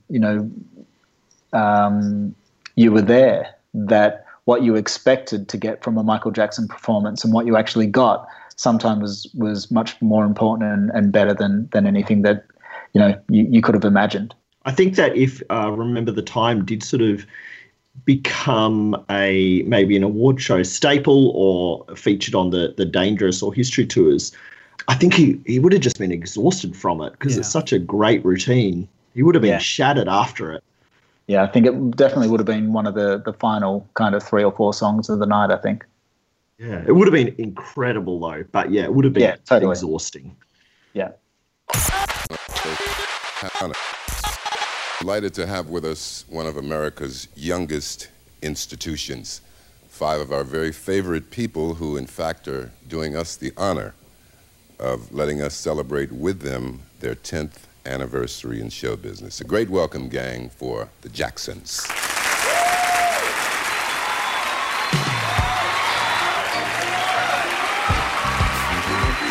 So if you remember these songs,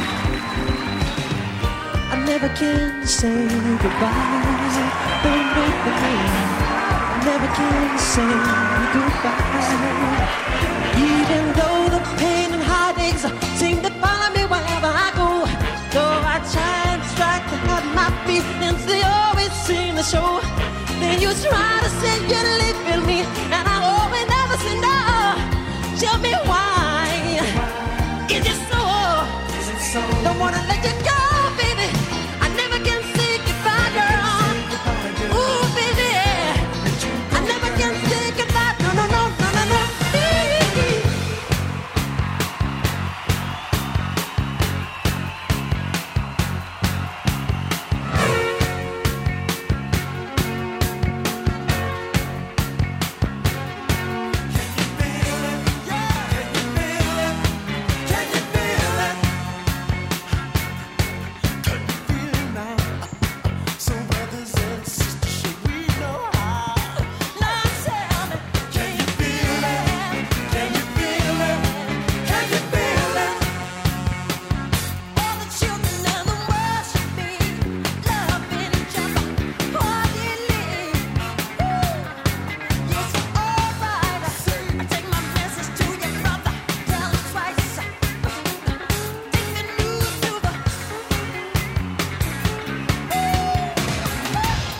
Hi, this is Janneke and you're listening to the MJ Cast. If you're after a leading magazine on all things Michael Jackson and the Jackson family, check out Jackson Source.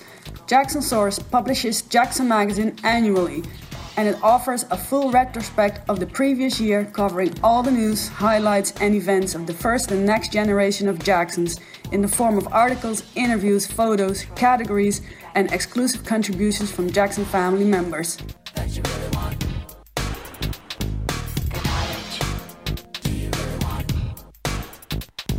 Jackson magazine is now available and features articles about the message in Michael's music, the legacy of the Jackson 5, exclusive interviews with Tito, Jermaine, Taj, Terrell, and TJ, as well as exclusive pictures of Tito, Jermaine, Jafar, and Your Majesty, and loads more. You can find us on Twitter, Facebook, and Instagram at Jackson Source. Thank you. Thank you. Hey, I'm Lavelle Smith Jr. Thanks for joining us on the MJ Cast. So moving on from questions around performances, what other books on Michael Jackson would you like to see come out in the future? Oh, wow. You know, I think biographies have pretty much been done now. And, you know, part of the issue I have with the current Travis Smiley book is that it's obviously based on stories and, you know, recollections at the time that we've all heard now. But to make it an interesting read, he kind of implants himself as, you know, the thoughts inside Michael's mind, which was kind of an issue I had with Randy Taraborelli's book back in the day, where a lot of the conversations that were had in elevators were, you know, recounted. And it's like between Michael and Berry Gordy, and you're going, well, there's no way Michael told you this and there's no way Berry Gordy told you this. So there has to be some, you know, creative license in the narrative to kind of propel the story along. So for me, I would like to kind of see books that dig deeper into the albums. I would love to see a book that, you know, if a Dangerous book came out and took you through every track and, you know, how Jam started with Renee Moore and Bruce Swedien, kind of, you know, starting with that groove, what Michael brought to it, what Teddy brought to it, you know, how they all started, you know, recording it. And thankfully there's seminars like, you know, the recent MJU or the In the Studio seminars that Brad Sundberg does and other seminars that people do that kind of help kind of place you in that moment. And I'd love to see a book that kind of, you know, digs deeper into the recording process of the songs and how the songs came about, and then talk about the short films and then talk about the performances of it. And to me, that's where I think the more rewarding read is going to come from, not from another, you know, biography. Yeah, I think I'd agree. Like Mike Smallcomb's book is such a career-encompassing sort of biography. It has its place, and it's an amazing book and probably one of the best, I think, on Michael that's ever been written. But I think you're totally right. Like Chris Cadman's book on Off the Wall, the one that recently just came out, I think it's called Off the Wall for the Record. You know, that's the level of detail I like going into now when I read fine-tuned books on albums and eras. Yeah. Like academic study books. Yeah. And I think that's kind of where, you know, people are gravitating more towards now as they, you know, we all know the story of Michael, and, you know, unfortunately you can only interview the same people so many times and they're going to tell you the same stories so many times. So whether it's for this book or that book, the story is going to remain the same. So whilst the biography books are great, and, you know, Mike Smallcomb's book is a really great kind of read and kind of aggregates everything that you would, you know, if you'd read 5 other books surrounding it, and there's new insights with new interviews and things like that. So if you're new to the fan community, those books are really important to read. But I guess, you know, I sound like the crotchety old man, get off my lawn. But, you know, if you've kind of read pretty much every bio that came out from way back in the day through to, you know, the new Travis Smiley book, you kind of, you know, there's not much that you can read that's going to be new to you. So, yeah, digging deeper and a more academic approach to the work will hopefully glean some new insights. What would you like to be the next official sort of big project release? From the estate and Sony and stuff, or? Yeah, that's all we've got. Yeah. I mean, for me, I would love to see a Victory tour. I would love to see a Victory tour in Blu-ray. I'd love to see, you know, Making of Thriller get released. I'd love to see Ghost get released on Blu-ray. Musically, I'd love to get a singles box set, you know, all the original artwork, the original track listing, or augmented with the 12-inch, you know, the tracks that came out when the 12-inch singles got released, and have that as a complete box set. I know Vision sort of tried to do that, but it wasn't all-encompassing. but just have every single release in one box set would be gold for me. Damn, that'd be expensive, far out. Yeah, but it would be fun. It would. Like, I remember collecting all the Visionary box set ones. And that was awesome. But yeah, that was, at the time, that was not cheap. Like, if you want to get that now, you'd probably be able to get that full set for a much better price than what I was getting it for my, my Sanity pre-orders.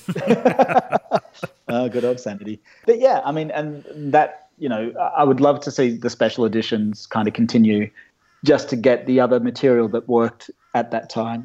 I think they dropped the ball massively on Off the Wall. I think, having a disc that also has the demos of all the tracks, or, the writers, hearing Rod Temperton's take on his demo of Rock With You, for example, or hearing Michael's home demos and stuff like that, or, off tracks or takes that didn't make it or things like that. That to me, the Beatles anthology, when that came out, was kind of like the benchmark, I think, for how you can do something and show songs in a new light and show the creative process. That's where I gravitate towards. So that's kind of what I would be looking for more myself.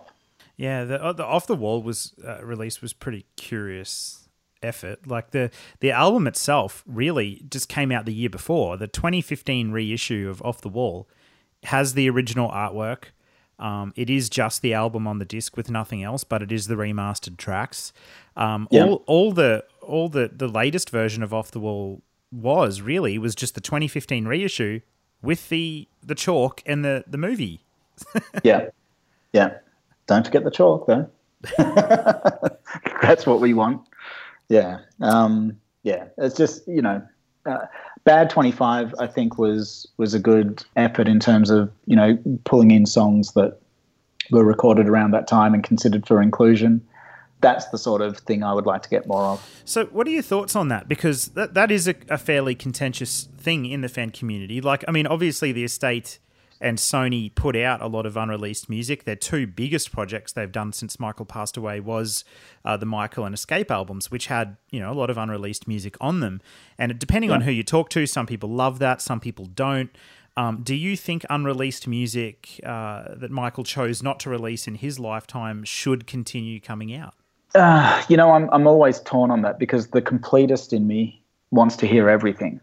But the legacy fan in me wants to have some quality control over it. So, like most fans, I'd rather have the original musicians, producers and engineers work on the projects rather than get someone who hasn't had anything to do with Michael take a song and go, okay, well, I'm just going to keep the vocals. Now I'm going to put my stuff around it. So Escape, for example, to me was a CD of demos with a bonus remix CD. That's how I approached it. Yeah. And that's what I listen to. I listen to the demos. I don't listen to the remix album as such. So, I think everyone's like that. I think everyone, if they're going to release stuff, give us Behind the Mask, the 1982 version, and let us hear what that was like. Don't try to... please. Top of my list. Yeah, don't try to reimagine it as like, what would it be today? And I think legacy artists like Michael, and we'll see it with Prince, if they try to recapture the moment, it's never going to happen. But if you can appreciate the time and place that it was recorded, then you can bring something to it. Yes. And I think that's kind of what's been lacking a little bit with the releases. Is it almost too late, do you think? Like, I mean, surely most of the music that Michael worked on in his lifetime that didn't get released, which is releasable, is already out. Is it too late to take that approach? I know of a fair few songs that are kind of towards, at least finished or towards finished, that still could get released. Yeah. And whether or not they would be necessarily commercially successful, I don't know. But if there was going to be an effort to kind of, release the stuff, I would probably want to see it more within its context. The problem with albums like Michael or Escape is that, apart from Michael obviously not being around to say yes or no to what would have been included, there's no sequencing to the album. It never feels like you're listening to an album. You feel like you're listening to a collection of songs. Yeah. It's not like listening to History or listening to Invincible or listening to Dangerous. There's no kind of, thread that's taken all the way through it. So I would rather see Dangerous 25 come out, and here's some stuff he was working on at that time. Here's Earth Song, as it was recorded for possible inclusion on the Dangerous album. Here's other tracks. Here's the tracks he was working with Brian Loren on. Here's, there's a lot of stuff still that hasn't found the light of day that could, but I think it needs to be placed within context for it to have any real meaning to people, other than, if you just try to repackage it on a new album and call it, I don't know, Skyways, then there's just not going to be any real sense of purpose to it. Couldn't agree more. I think that's really well said. Have you got a favourite unreleased song that they've released recently? Oh, a favourite unreleased. Like for me, it was Behind the Mask. I think. Oh my God! And even though that wasn't the version that Michael last worked on, it's been updated, and I do desperately want to hear the Michael version. But the vocals on that, I was just blown away. Yeah, I mean, I've been fortunate enough over my many years as a fan to kind of hear a lot of stuff that didn't make it to albums, and there's still a lot of stuff I haven't heard. That's kind of gone more into the folklore of Michael. But hearing a song like Do You Know Where Your Children Are, to me, was fantastic. Behind the Mask was great, but I wanted that 1982 version. I've been fortunate enough to hear some songs that hopefully will get released at a future time, because there's still some pretty cool songs there. And then, of course, the songs that are folklore, Chicago 1945, Buffalo Bill, Iowa, the songs that we've read about but never heard of would be great to hear. And that's the completist in me talking, because I know of Iowa, because Janet mentioned it in a Rolling Stone article, I need to hear it. Yeah. As the legacy kind of, fan who wants to protect the legacy, is it good enough to get released? Maybe not. Okay, then let's not just release it just because we can make a quick buck on it. This year's a big Dangerous anniversary. Yeah. And Ben Dudek on Facebook messaged us and sort of said, any idea why Dangerous is no longer on Spotify, at least in the US? Do you think that they will do a Dangerous re-release? And if they did, what would you like on that? I would love them to do it. I would hope that, I mean, to me, again, it kind of goes back to that, the re-release anniversary issues. And as long as they kind of put the demos for stuff, I mean, even if you just took the album alone and then said, okay, we're just dealing with these songs, but hearing the demos for, I think Bill Petrell talked about Give In To Me and said that he himself will admit that he overproduced that track. So, okay, well, what was it like before he pushed it, 2 steps too far?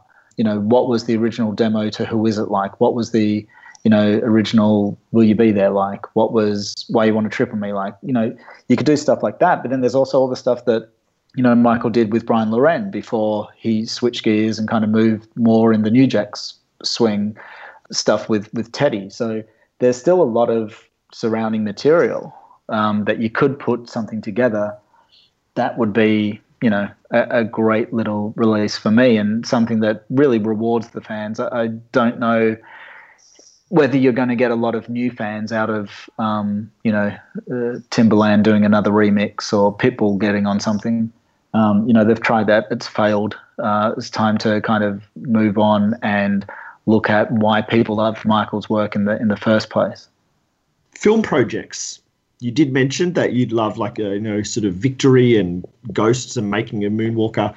What sort of, other than those, do you think that full concert box sets, or what would you want as film products to own? Because there's so much that Michael put onto film. Yeah, look, I think, Victory Tour for me, I would love to see. I'd love to see a Destiny Tour. I'd love to see a Triumph Tour. there's probably a lot more that you could get from the Jacksons era than Michael's. I mean, you could put a Bad, Dangerous, History box set together. Yeah, I don't know. For me, those things, and there's still, I'd love to see more behind the scenes footage stuff of Stranger in Moscow, of They Don't Care About Us, especially the prison version. Scream, there's you could, if you wanted to go back and really mine stuff and repackage stuff and really give it a quality kind of treatment, you could do that. But yeah, the concerts would probably be where I would gravitate a little bit more towards.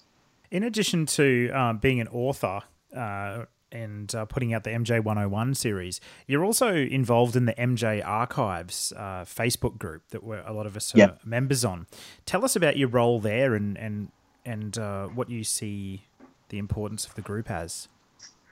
Yeah, I mean, look, I've got to give full props to Chris Cadman and Jay Leggett. I mean, Chris set the group up. I was never really one much for forums. I kind of, was on the first MJ Internet fan club, which was just really an email server that kind of spouted out stuff once a day or once a week back in the day of the early internet. And I would kind of go to almost other musician sites and talk about Michael there, because there wasn't, you could talk about the music more there, I guess, and that's kind of what I gravitate towards.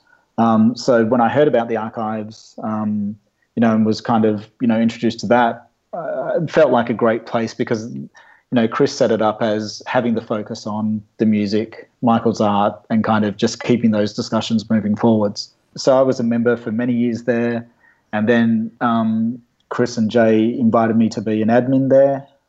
So basically my role only there is just to try to keep the conversations about music moving forwards.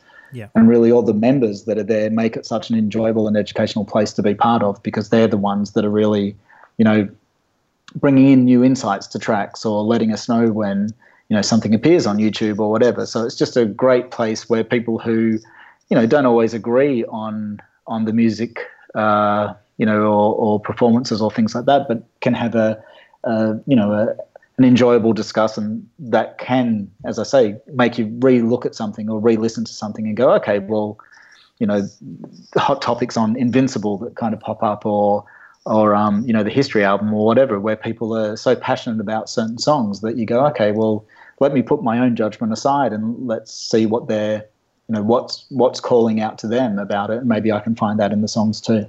Yeah, it's certainly a great place to be a member of. I love going there, and it's great seeing, like you said, the discussions come up, the the debates that happen. Like, it's pretty much always the first place I go whenever something leaks, whenever a new thing comes out that MJ Beats or whoever leaks.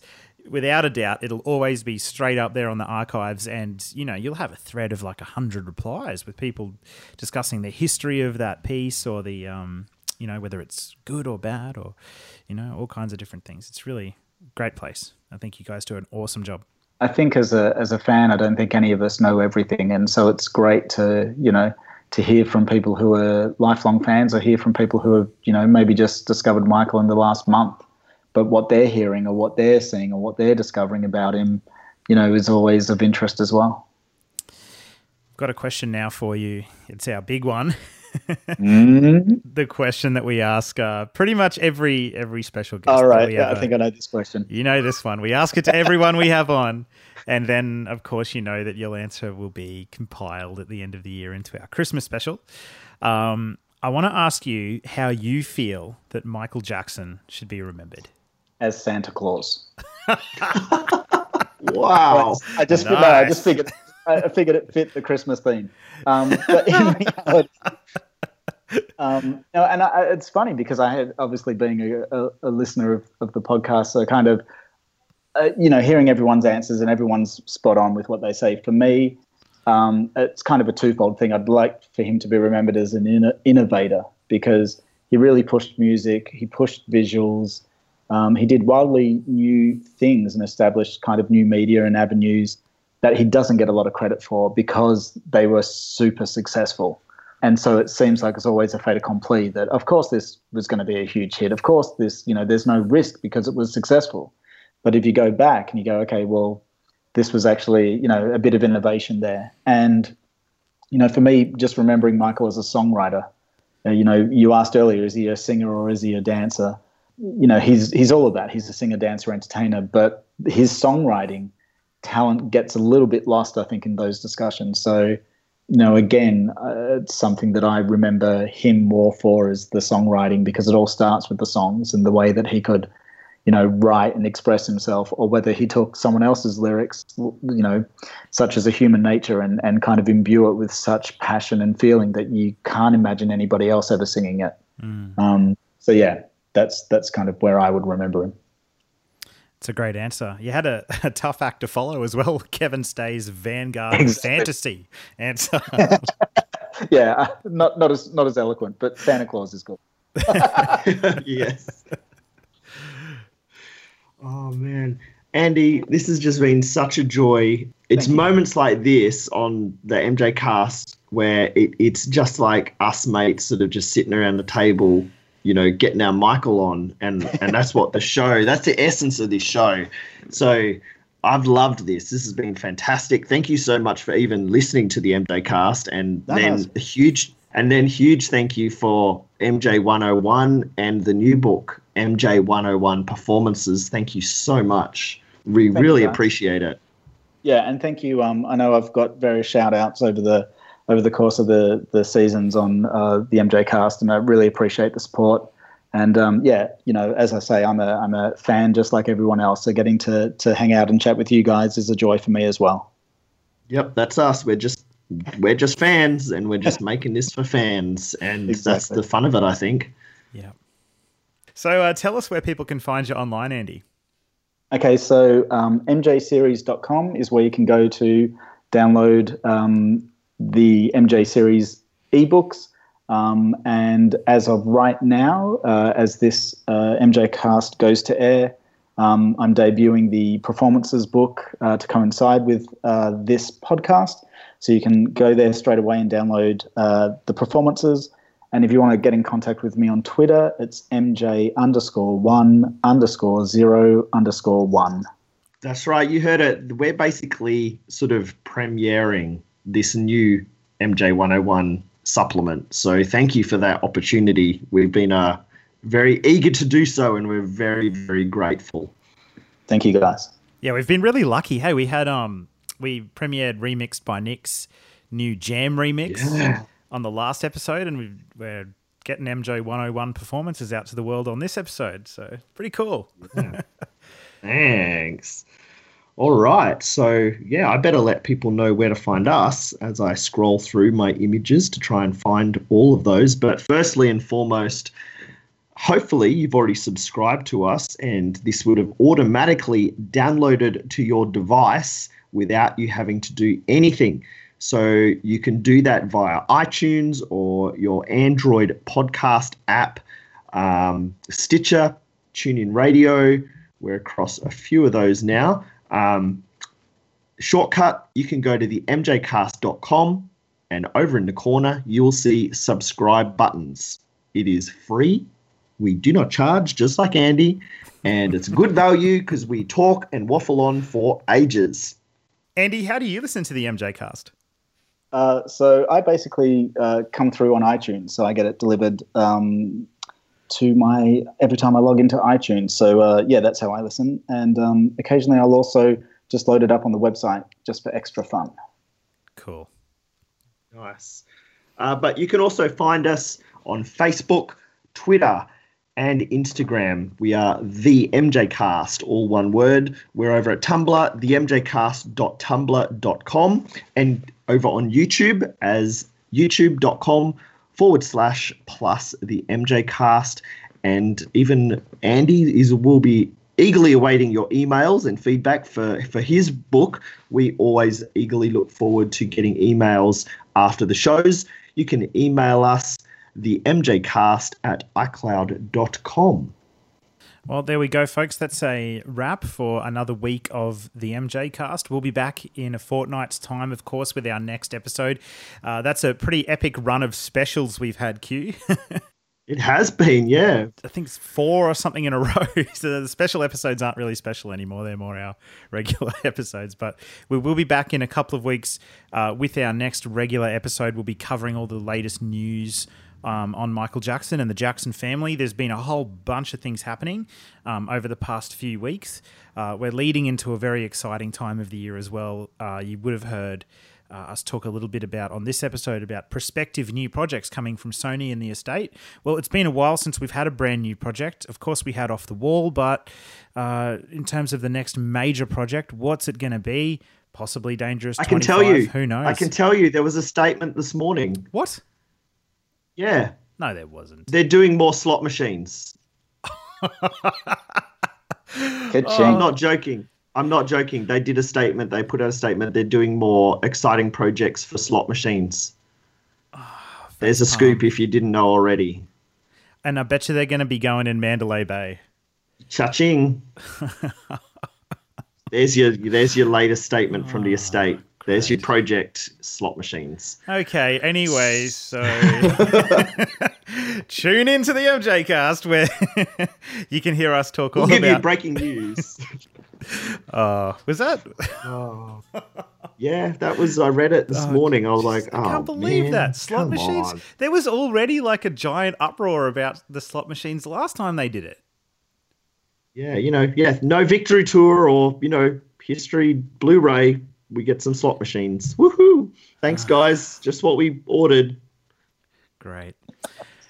All right, we'll see you guys in 2 weeks' time on the next episode of the MJ Cast. Make sure to keep Michaeling. Michael on. Andy? Have you got anything, Andy? What's your little tag?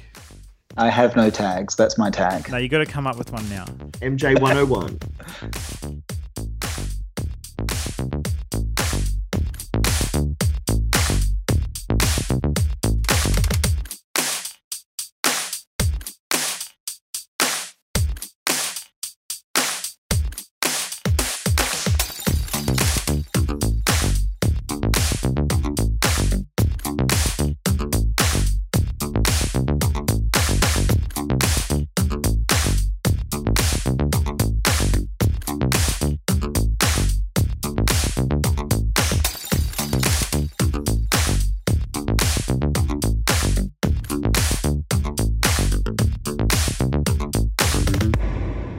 What are your thoughts on Invincible? I think it was a good album. I think it was probably 6 songs too long. And I think if they'd released it as a 10-track album, it probably would have been more cohesive and more enjoyable a listen, in my opinion. Which are the 6 songs?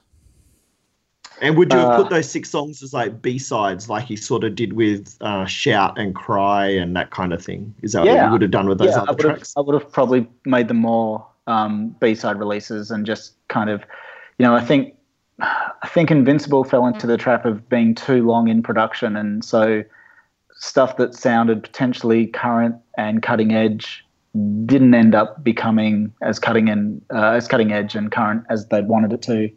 And so, I think they should have just trimmed stuff back. I personally would have lost Children.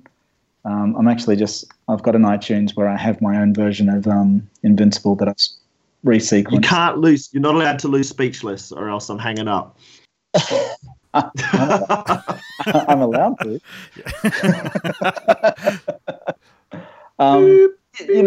Exactly.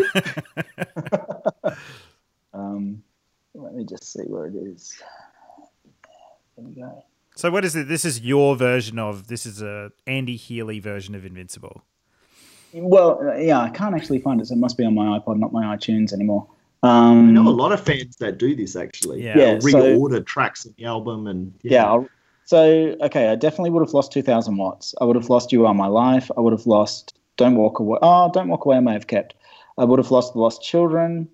I potentially would have lost Threatened. Oh, what? I know. Okay, that's it. We'll see you guys in a fortnight.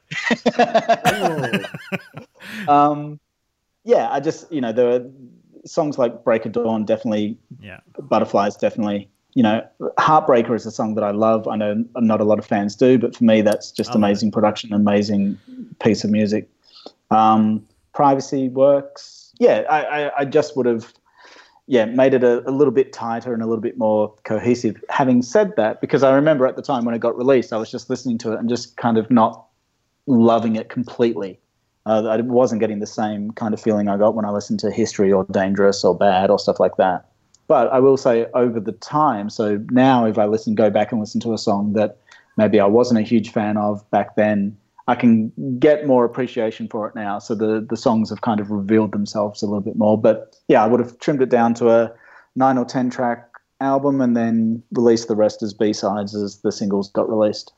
Okay, so yeah, I understand if you wouldn't have included Speechless if that's not your sort of cup of tea at the time and things like that. But what would you have taken Threatened off for? Because to me, Threatened felt like Thriller Part 2, and I felt like he was repeating himself a little bit with it. And I felt like, he'd done that motif through Is It Scary and Ghosts and stuff, and I guess for me as a fan at that time, I just felt, maybe not. I must say, though, when I did hear it as the coda for Thriller on This Is It, just that instrumental groove, I was like, okay. Then I kind of rediscovered that track. And getting Rod Serling's voice and making it a rap is, a feat in its own mind. So I can appreciate all of that. But just in flow of an album, it may or may not make it onto that final 10 for me. I felt that way about Privacy. I thought Privacy was like Tabloid Junkie Part 2, but not even as good at all. Yeah. Although when they did Privacy as the opener to MJ1, and they kind of really strip it back and, pass out the vocals. So it's kind of like one line, then there's just music, then there's the next line. And it takes on a little bit more of a darker edge to it. That was, again, something that made you go back and re-listen to it. And, I can appreciate it in that light as well. And if they actually goddamn sold the soundtrack for that damn show that I would happily pay money for, we could all enjoy that. Exactly. I'll have to hunt out and I'll email you guys that shorter list of what my take on Invincible would be. Well, what about, though, the tracks that didn't make it onto Invincible that have come out since then, like Escape and She Was Lovin' Me? Do you feel like they are stronger than the 6 tracks you would have taken off Invincible? Yeah, She Was Loving Me, definitely. Escape, again, I kind of always... I go back to when I heard Escape first leak, and I just felt a little bit underwhelmed by it at that stage. We've Had Enough is another one. Yeah, see, I definitely would have put that on. There's a lot around that time that should have gone on there. And I know Michael, went on the record to say there was a lot of material that didn't get on that's, just as strong, if not stronger. And, we saw that with, the first recording of Earth Song on the Dangerous album, or Do You Know Where Your Children Are, things like that. So, to know that he went back and revisited songs and, developed them and reworked them, and then, Earth Song ends up on History. I think he was doing that with the hopes of, the next album would have all these extra pieces and, but definitely I would have put those tracks on and taken some of the other tracks off. There's also a lot of politics that come into it, I'm sure, as well. Like, for example, one of the songs you mentioned, I think it's Don't Walk Away. It's either Don't Walk Away or You Are My Life. There was, I think at least one of those songs is actually written by one of the estate co-executors, John McClane. And I remember that at the time that Invincible was coming out, there was some controversy about him wanting to have his song on there and another producer not getting their song on there or something like that. So I'm sure there's all record label and producer and writer politics that come into it as well. Yeah, and, you would hope that at the end of the day, Michael has his say and they're the tracks that he wanted to have on there for whatever reason. And you got to look at, you got to look at albums as peaks and valleys, and you got to have those, moments of, softness to really get the greatness to shine through as well. So, I just felt as a listener, it was, several songs too long. I think I agree. So you recently just went to MJU. Yeah, that was amazing. So that was 4 days of hearing from, Brad Sundberg, Rob Hoffman, Buxer, Prince, who else was there? Forger, Craig Huxley. And these guys are talking for 2 or 3 hours about how this album came together, and it was just amazing. And just hearing, various approaches and stories and personal stories about working with Michael and how he, would record DS and kind of, be all angst and everything in the booth, and then, walk out and then walk into the control room where the engineers and everyone's sitting, and he'd be going, "Oh, did you hear that Disneyland's just put a new ride in?" And they were saying that, he would definitely kind of leave everything at the mic, and then, it's almost like a cathartic experience for him to kind of put all that stuff out there. But it was just interesting hearing from all of them and hearing their stories and their takes on how the songs developed and who did what on which songs, and how involved Michael was on songs that you didn't necessarily think he was that involved on, and stuff like that. Yeah, so hearing from, the likes of Brad Buxter talking about, writing Stranger in Moscow with Michael and how that came about. He talked about the Sonic episodes, hearing the stories about how Michael worked in the studio, hearing how he was preparing for This Is It, hearing how he was recording at Neverland. Those stories and even the personal stories of, Brad Sundberg's interactions and help Michael realize his vision for Neverland. You just kind of got to see Michael both as a performer, as an artist, but also as a person. And, really valuable insights, and just great to be surrounded by a whole lot of other fans who are just there to kind of, learn more and just relish the moment of hearing from people who have had such, long careers with Michael and worked with him on kind of seminal pieces of work. Wow, I just hope I get to go one day. Maybe next year. There's some talks. Yeah, I hear Australia in January, I think, is meant to be on the go. So hopefully. That'll be a fun one to get to. And coming up in September this year, Saturday the 10th, 2016, at the Park Plaza Victoria Hotel in London, will be the European fan convention Kingvention. Celebrating Michael Jackson, exclusive on-stage interviews with Tom Russo, Dan Beck, and Yuko Samita Jackson, and recently announced Mike Smallcombe, author of Making Michael. There'll be a gallery, screening, official merchandise, live performances, exhibits, photo opportunities, meet and greet, and of course the Club 30s party and more. Tickets for Kingvention 2016 are available at kingvention.com.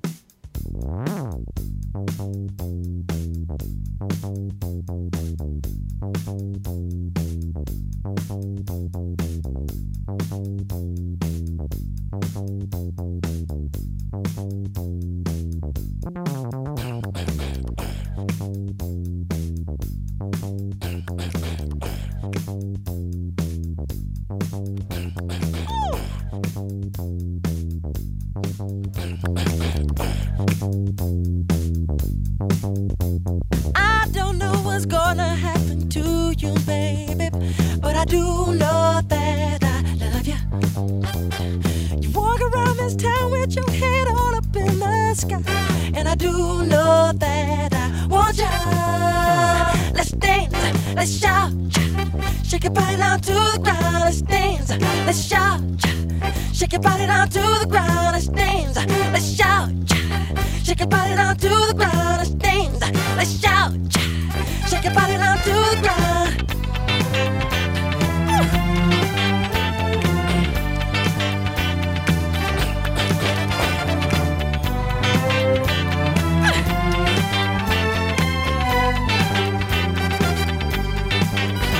You tease me with your loving to play hard to get, 'cause I do know that I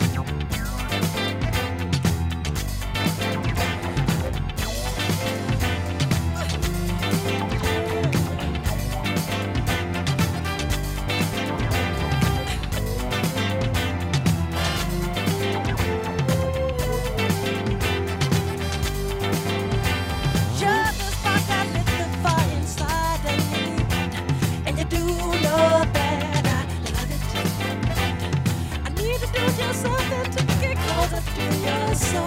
If you do know that I want you, let's dance, let's shout, shake your body down to the ground. Let's dance, let's shout, shake your body down to the ground. Let's dance, let's shout, shake your body down to the ground. Let's dance, let's shout, shake your body down to the ground. Yeah.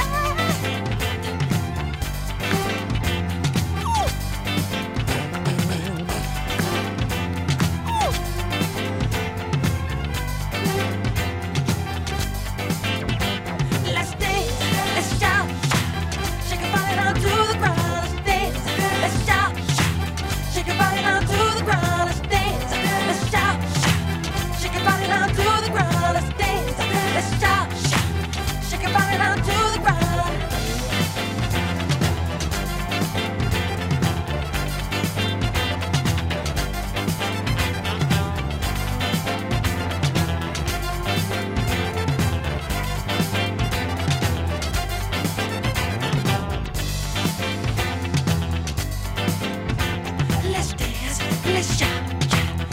body down to the ground. Let's dance, let's shout, shake your body down to the ground. Let's dance, let's shout, shake your body down to the ground. Let's dance, let's shout, shake your body down to the ground.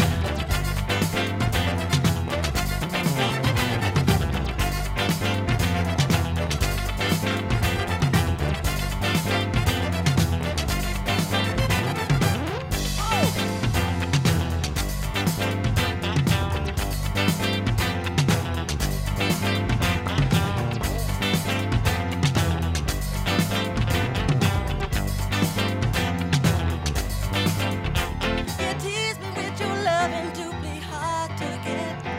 'Cause you do know that I want you. I need to do just something to get closer to your soul. And you do know that I want you.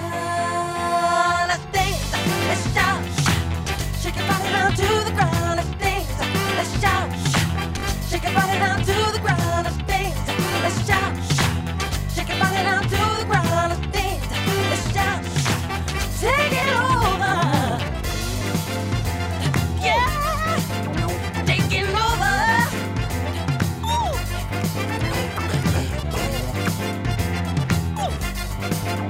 Take it on now. Let's dance, let's shout, yeah. Shake your body down to the ground. Let's dance, let's shout, shake your body down to the ground. Let's dance, let's shout, shake your body down to the ground. Let's dance, let's shout, shake your body down to the ground. Down, down, down, down, down. Taking over.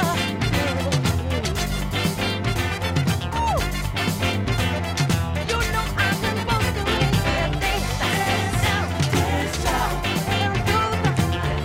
Dance, dance, shout. Dance, dance, shout. Dance, dance, shout. Let's dance, let's shout. Shake your body down to the ground. Let's dance, let's shout.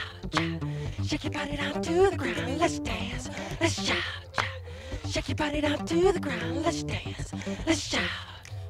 Shake your body down to the ground. Let's shout. Shake your body down to the ground. Let's shout.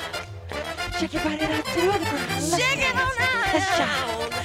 Shake your body down to the ground. Let's dance. Let's shout. Shake your body down to the ground. Let's dance. Let's shout.